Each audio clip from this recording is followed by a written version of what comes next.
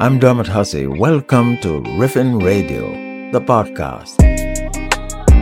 It's a collection of interviews with artists from various genres, spanning 3 decades and giving more context to the music we love.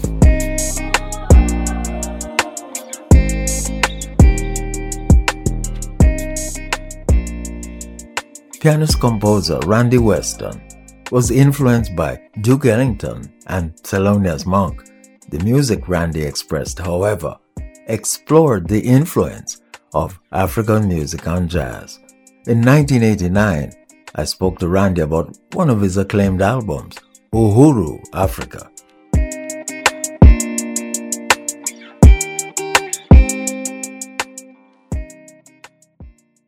Randy, the thing that is really fascinating about the music that you have made is that you were born in Brooklyn, you had an American mother and a father who has a connection into Stokes Hall, is it, in Morant Bay? Is that really what has given you the dimensions that you have in music? Because you have a West Indian, you have an American experience, and also the African, which really embraces everything. Was that really what it was? Yes, because I was very lucky to have such a really wonderful father, because he taught me I was an African when I was a small boy and told me that I had thousands of years of history to discover. And for me to understand him better than my grandparents, I had to go to Africa one day. And my dad made me take piano lessons. So my father was very, very important in my life, and also the musical environment of growing up in New York. We had the West Indian Carnivals, we had the spirituals, we had jazz, and our parents would bring the best music in the house. And there was no category. It was all part of our culture. How did the first kind of musical experience for you begin as a pianist? My dad making me take piano lessons, you know. I'm very big, and I was quite tall as a boy. And I love sports. I played basketball, football. My dad made me take piano lessons, you know. And of course, you had to learn the European classical system of piano. And I couldn't relate to that culturally. So I had a hard time, but my dad, he was very strong. And I guess maybe he recognized a talent somewhere. But during that period of time, almost everybody's had a piano in their home. And most of the parents who cared would make their kids take music lessons to keep them out of the streets. Because the streets of New York were pretty rough, you see. Mm-hmm. Mm-hmm. So from piano lessons, you went straight into, well, for a while I gather you weren't sure whether you wanted to be a musician. For a long while. Oh, yes? Yes, because there were so many great musicians. I mean, you know, Art Tatum, Earl Hines, Thelonious Monk, Bud Powell, Elmer Hope, Herbie. I mean, you name it. And you were hearing them as a youngster? I was hearing them, and you know, and just amazed at his great talent. Eddie Hayward, he lived right across the street from my house. So there were so many great pianists. I never thought I'd have an opportunity to even participate as far as being a professional pianist. The first tune we heard was Little Niles, which is written about your son and also forms a body of work that you did while you lived in the Berkshires.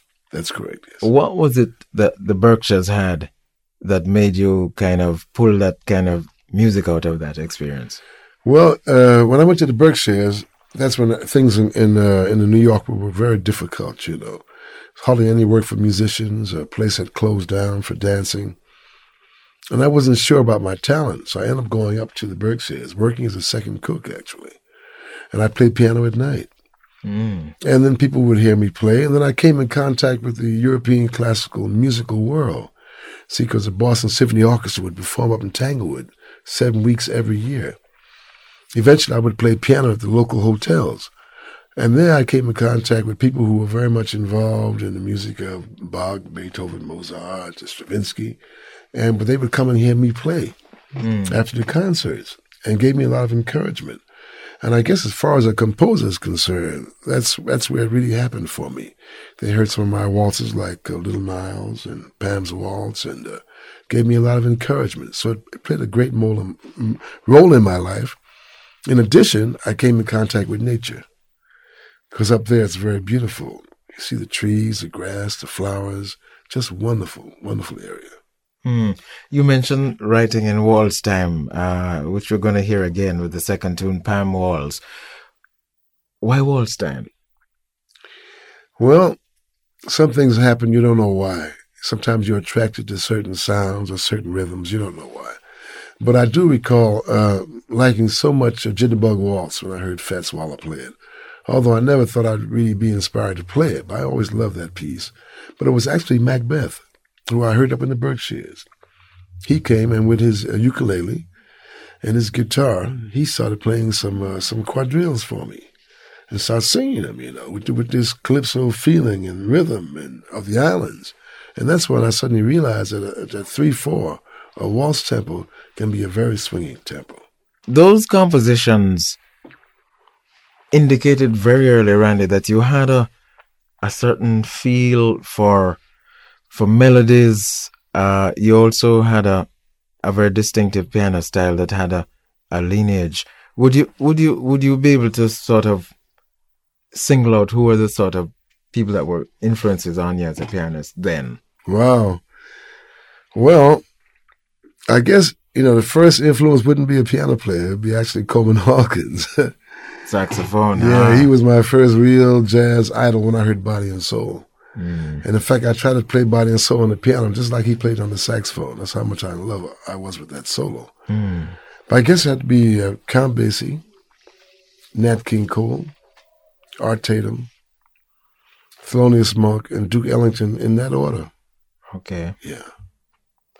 Incidentally, Randy is going to be appearing Wednesday night at the Mutual Jazz Session, along with some fantastic musicians, Big Black, Talib Kibwe, Tom McKenzie on bass. You got to get there, and get there early because space is very limited. We're going to hear another composition, Randy, which is one of the famous ones of yours, High Fly. It was recorded by you several times, also by a lot of people, which meant, again, that there was something there. What was it that inspired High Fly and that title? It's very funny because High Fly is a takeoff on myself. You see, I'm 6'7".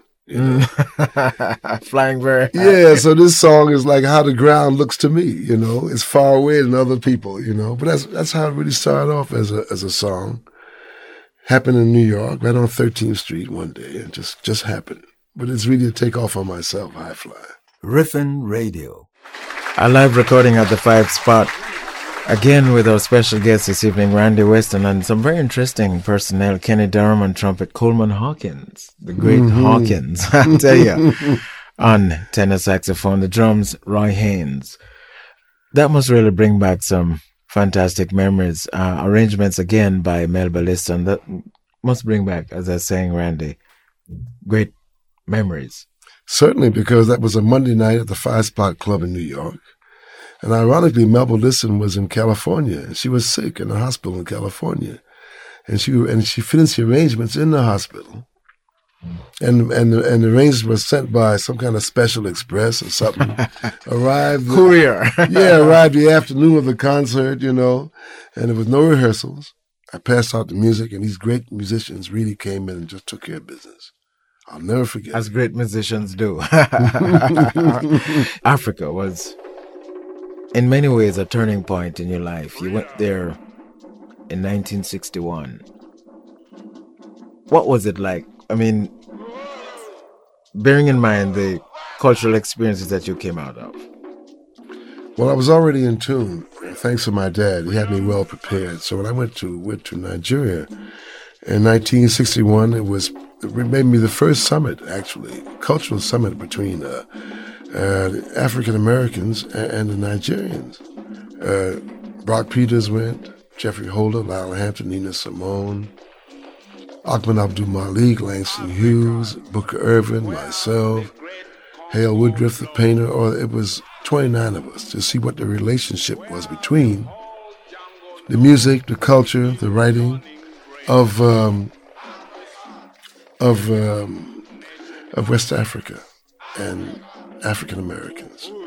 And we had 2 jazz dancers too, so it was a fantastic experience. You're listening to Riffin Radio. Yes, that was Uhuru Africa, Melba Liston's most incredible arrangements, And I always wanted to write a composition showing the similarities and the relationship between African peoples in a global sense. And we did this work, and I got the great Langston Hughes to write a freedom poem.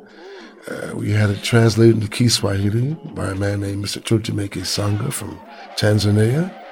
And then I got those incredible musicians. I mean, there's too many to even mention at this particular time, but it was a historical event for me because we did these recordings. There were 33 artists involved, and we did recordings 2 mornings in a row at 9 o'clock in the morning. Everybody was on time.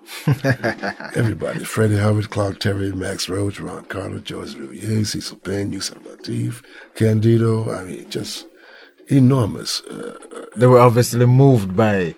It was just not an ordinary recording. No, it wasn't an ordinary recording because it was wonderful because we had West Africans, we had people from the Caribbean, we had African Americans. We were all put together. So we have a common ancestral history, have a common direction, and culturally, although our musics are different, it's very much the same because we come from the same tree. Riffin Radio. We've been playing that monumental work called Uhuru Africa. And Randy went there in 1961. And although Africa has had a continuing impact on the world's music, whether Europe, pop music, music of the East, other continents, it's perhaps the greatest singular impact that any people, continent have had on music. And Randy has been special in that he has gone to the source and he has always been making the total connection, so much so that the greatest trend right now, which is what they're calling the world beat, really is just telling us that Music Randy has come 360 degrees and has gone back to Africa. Isn't that beautiful? Isn't that something? It's from the Creator, the way the wind blows. But it's so exciting to hear what's happening today. And one of the things that really impressed me, the African pop groups, that I've heard in Europe and whatnot, they're also bringing up some of the traditional people, some of the great traditional artists on the kora and the various instruments. So the audience can be exposed to where that music came from, As they say to me in Africa, they said this is the original music, the music of the villages and the ancient societies. When you went there in 61 and went on to, visit so many countries, and as well you have lived in North Africa, what have been the significant things outside of, obviously, people talk about rhythm straight away, but what else in music? Well, the music is very much in tune with the nature, you see, and of course, Africa has the greatest nature, in the sense that you have so many different languages, so many different terrain, from the Sahara Desert to the equator, from the Watusi to the Pygmy. The diversity is incredible. And what's so beautiful, like you can be in one country and just travel a few kilometers and get entirely different kinds of music. And also a lot of the music, most of the music is about love or about God. And that made a tremendous impact upon me. And the traditional musicians really taught me that you communicate with the Creator before you touch your instrument, you see. And they have the real foundation of music, which is based upon spirituality. There's also a practice that people are not very aware of. That is that the power of music can be used to heal people who are ill. Do they practice that? Very much so. That's in Africa, music it plays such a meaningful role, which has been passed down to us. I used to wonder when I was a kid growing up in Brooklyn how the shoeshine boy could whistle a Charlie Parker solo note for note. Didn't know anything about music. But when you go to Africa, there's some societies that the word music doesn't exist, that the word musician doesn't exist, because it's something that everybody does, you see. So there's music for every single activity that takes place. There's music for. And when you get involved with such a high degree of spirituality through music, and music has a total meaning for the whole community, which means that there's no separation between the artist and the audience. They become one, And I remember growing up in Brooklyn, the so-called jazz critics was the black audience. They would tell you whether you played well or not, you see. And you see that going back to African, the African way of life. It's something very exciting. And again, I point out that you really realize that the spirituals came out of Africa. All the music that we have, the variations of rhythm from bossa nova to samba to gospel to spirituals, it all goes back to that spiritual foundation of African music, which is based upon music they say if you are ill, in essence, you're out of tune of nature. So they played music to bring you back into nature so you can be well. It's something so beautiful. You're listening to Riffin Radio. Goddess of sun and of sea, my lovely one. African lady, your eyes softly bright.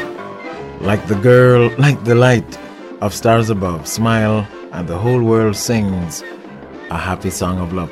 It's an incredible song, Randy, that every time I hear it, and look when it was recorded, it still has a incredible kind of magical quality. Yeah, well, we tend to look at music as really good music is no time factor at all. It's not past, it's not present, it's not future. It's all of those things, Yes.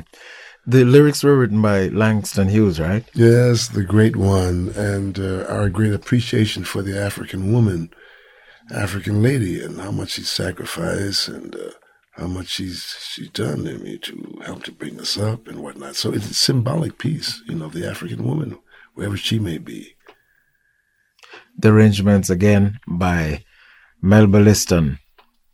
The album called Bantu, and it was released by Roulette Records.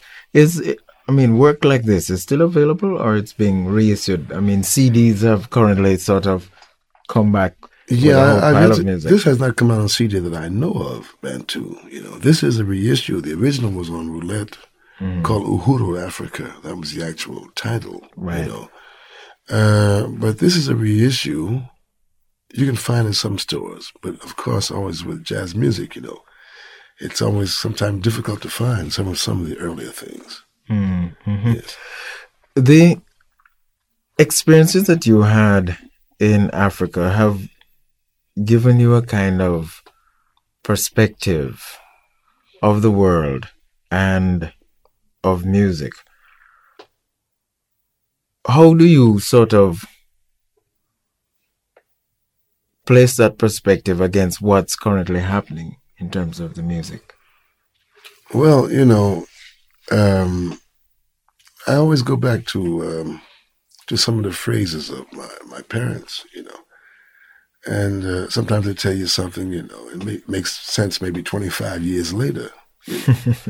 But my dad, he always said that the chips will go back to the block from whence it came. You say it all the time, but the interpretation of that is, that the whole human race will have to go back to Africa one day because it's the beginning of civilization. And so much has happened to Africa. African people have been spread throughout the world, And he always had a feeling, and I do too, that we have to go back in every way. Music, morality, spirituality. So I think it's a natural process. But my dad told me that a long time ago, Mm-hmm. So this sudden movement, not sudden, but this emergence of African culture everywhere in the world now, it's incredible. Sculpture, music, hairstyles, fabrics, cloth, artwork. It's just amazing what's going on today. Indeed. Right now, at this very minute, there are producers all over Africa recording the hottest African groups. A group of brothers have just opened up, I think, the second club called Kilimanjaro in New York. And I gather what they do is that they go into the deepest part of the bush and bring back groups that have never been heard from before. Yeah. And the clubs are rammed out just to... But this isn't quite remarkable because American pop music, to a large extent, has always been very resistant to what they call ethnic music. So long as it didn't conform to what were, their given criteria, it was shunted out. It couldn't find a marketplace, except, in sort of folk catalogs and this kind of thing. Yes. But now it's all over the place. That's right, because it's from creation itself. It has nothing to do with man, what we can regulate or not. They have an expression that music is a miniature universe. Music is a sacred art. Music is God. God is music. And many of the elders have told me that the first thing that changes is the music, and all of civilization follows a change in music, And I believe that. So I think when what's been laid down by Louis Armstrong and Charlie Parker and all the masters before us, and we've tried to continue that tradition, will have an effect. And now it's wonderful because I've gone to several programs, and I see people now spending 1 hour just playing African traditional music. And in the process of playing that music, you see, which is not music that you can't copy this music. I mean, they come down and try to get new ideas, but this music is pure. You can't make this music better, because this music is directly in communication with nature and thousands of years of history. But this music now is starting to have an impact, because I think people need to get back to spirituality in a world that's so involved with technology. The music Niger Mambo from the album African Cookbook, Randy Weston with a sextet. In fact, Randy, right throughout your music, you have been wavering, between a large group, sextet, solo pianist. Do you have any preferences, or just all kind of ebbs and flows? No, it's just wonderful to play music, no matter what the form is. It's the end product. Yes. Of course. I mean, if I'm doing something like with a symphony orchestra where you got very beautiful strings, that can be a tremendous experience. At the same time, it can be a tremendous experience with a trio, sometimes a duo, sometimes with just drums. But I think it's just a musical experience itself, be able to play music and create. That is the greatest thing of all. African Cookbook is really, again, a classic album. It was re-released by Atlantic Records in 1972. Mm-hmm. And it's hard to come by, like a lot of good music. But I'm sure with this kind of African renaissance that's going on, the record companies always see an opportunity to make a buck, as they say. Riffin Radio. A young composer, pianist who works, I think, largely in the classical field. Now, his name is Anthony Davis. Was quoted in an article which was singling out the impact that black classical players were now having on the music in the United States. So many more of them were getting a chance to appear in symphony orchestras and so on. And Anthony Davis was saying that in doing this opera that he did about Malcolm X, just called X, he rediscovered the blues again and found out that, well, but this is really my roots, this is really my heritage. The blues will always be a form that keeps coming back and back. Is there a special reason, as far as you're concerned as a musician, Randy, why this keeps happening? Well, the blues is a music that's very easy for communication. You get a message across very simply with the blues, see. And in blues, what we call the blues is really, that's pure African music. That music was brought directly from Africa. And you can find this blues form in almost any village you go to in Africa. The Berber villages, the Sahara villages, West Africa. You go to hear traditional music, you hear the blues.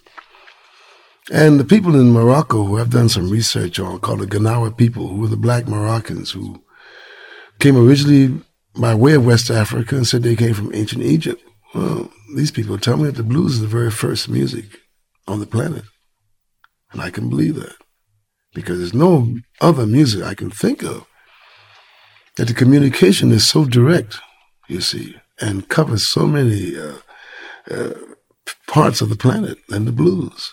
And the impact it's made on so many different societies. But you go to Africa, And you listen to that music and you say, oh, this is the blues. So it's really a pure African music. A great many other societies as well seem to have their form of the blues as well, which is most people feel the blues are sad, sad songs, but that's not entirely true. It's a sensitive song. That's right. It's a song of the soul. Exactly. And no quicker song can you get a message across in the blues. You're listening to Riffin Radio. The Berkshire Blues, Randy Weston's composition. A great sextet he had then, of course, with Booker Irvin on tenor saxophone, Ray Copeland trumpet and flugelhorn, Vishnu Wood bass, Lenny McBrown drums, and of course Big Black and Sir Harold Murray.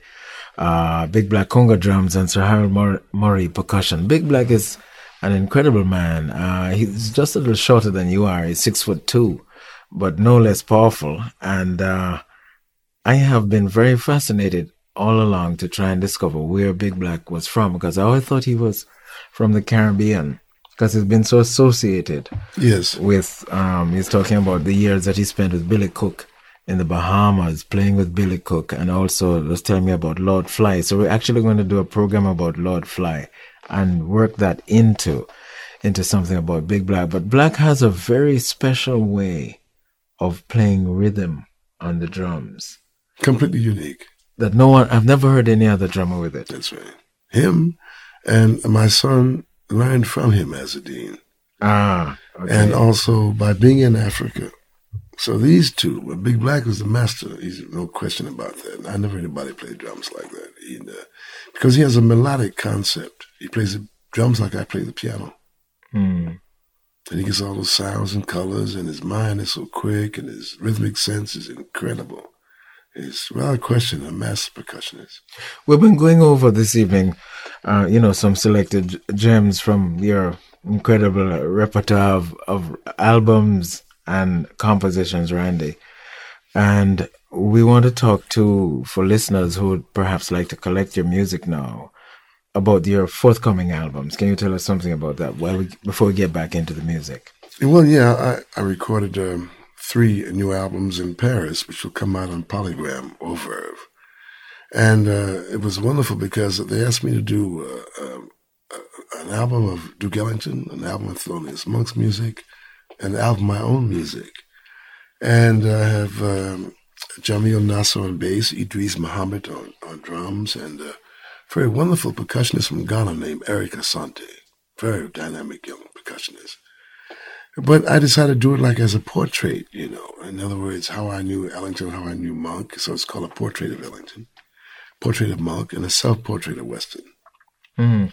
So it's going to come out 3 at once, and I hope sometime between now and the middle of January. Mm-hmm, mm-hmm. Yes. And it's just a quartet there. That's correct, yes. Mm.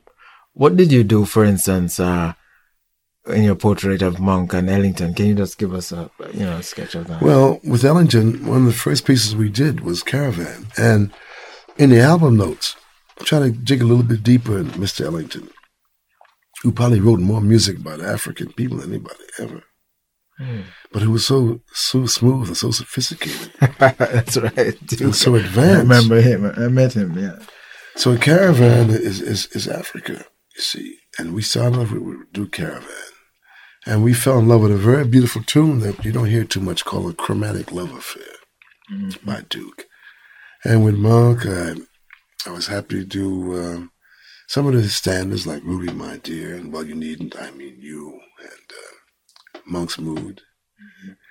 And it was quite an experience because... And for the self-portrait, new works from yourself, or...? I did, not necessarily new. I did some tunes that haven't been really heard before. Mm-hmm. And don't ask me what they were, because I tell you, we had the responsibility of recording these 3 albums in 3 days. And that was a lot of work. Wow, 3 albums in 3 days. Especially with Duke and Monk, that was a lot of work to try to create something, these great composers and pianists. But it came off, and we had a ball. We had a good time. Riffin Radio. Randy spent a long time, or if not a long time, a nice time in North Africa, in Morocco. Give us some of those experiences. We're hearing some of it right now in the music. Blue Moses, the album so entitled on the CTI label. Well, you know what's so wonderful about Morocco? You have such a tremendous variety of music. The people in the Rift Mountains, they have their music. Atlas Mountains have theirs. Down the Sahara people on the coast.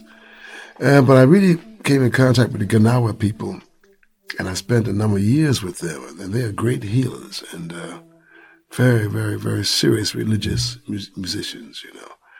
And their music just blew my mind. I heard this music. I said, wow, I'm hearing the blues and the gospel and jazz all at once, you know. And that's what's so incredible about African traditional music.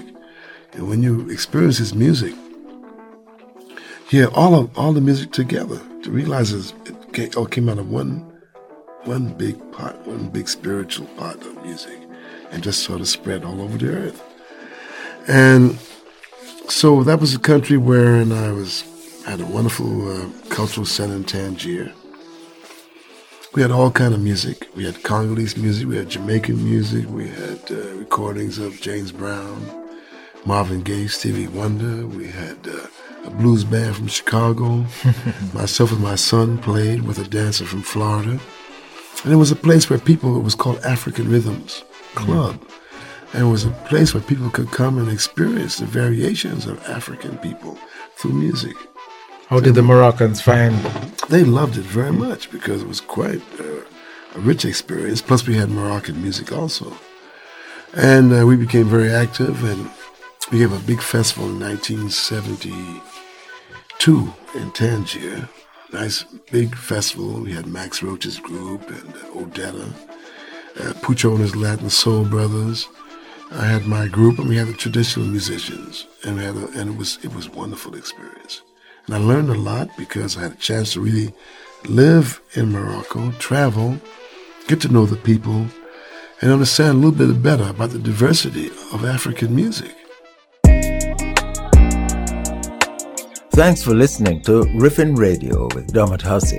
Be sure to like us and subscribe. We put out a podcast a week. In the meantime, follow us on Instagram at RIFFIN Radio, Facebook, Dermot Hussey, and check out our YouTube channel, Riffin Radio.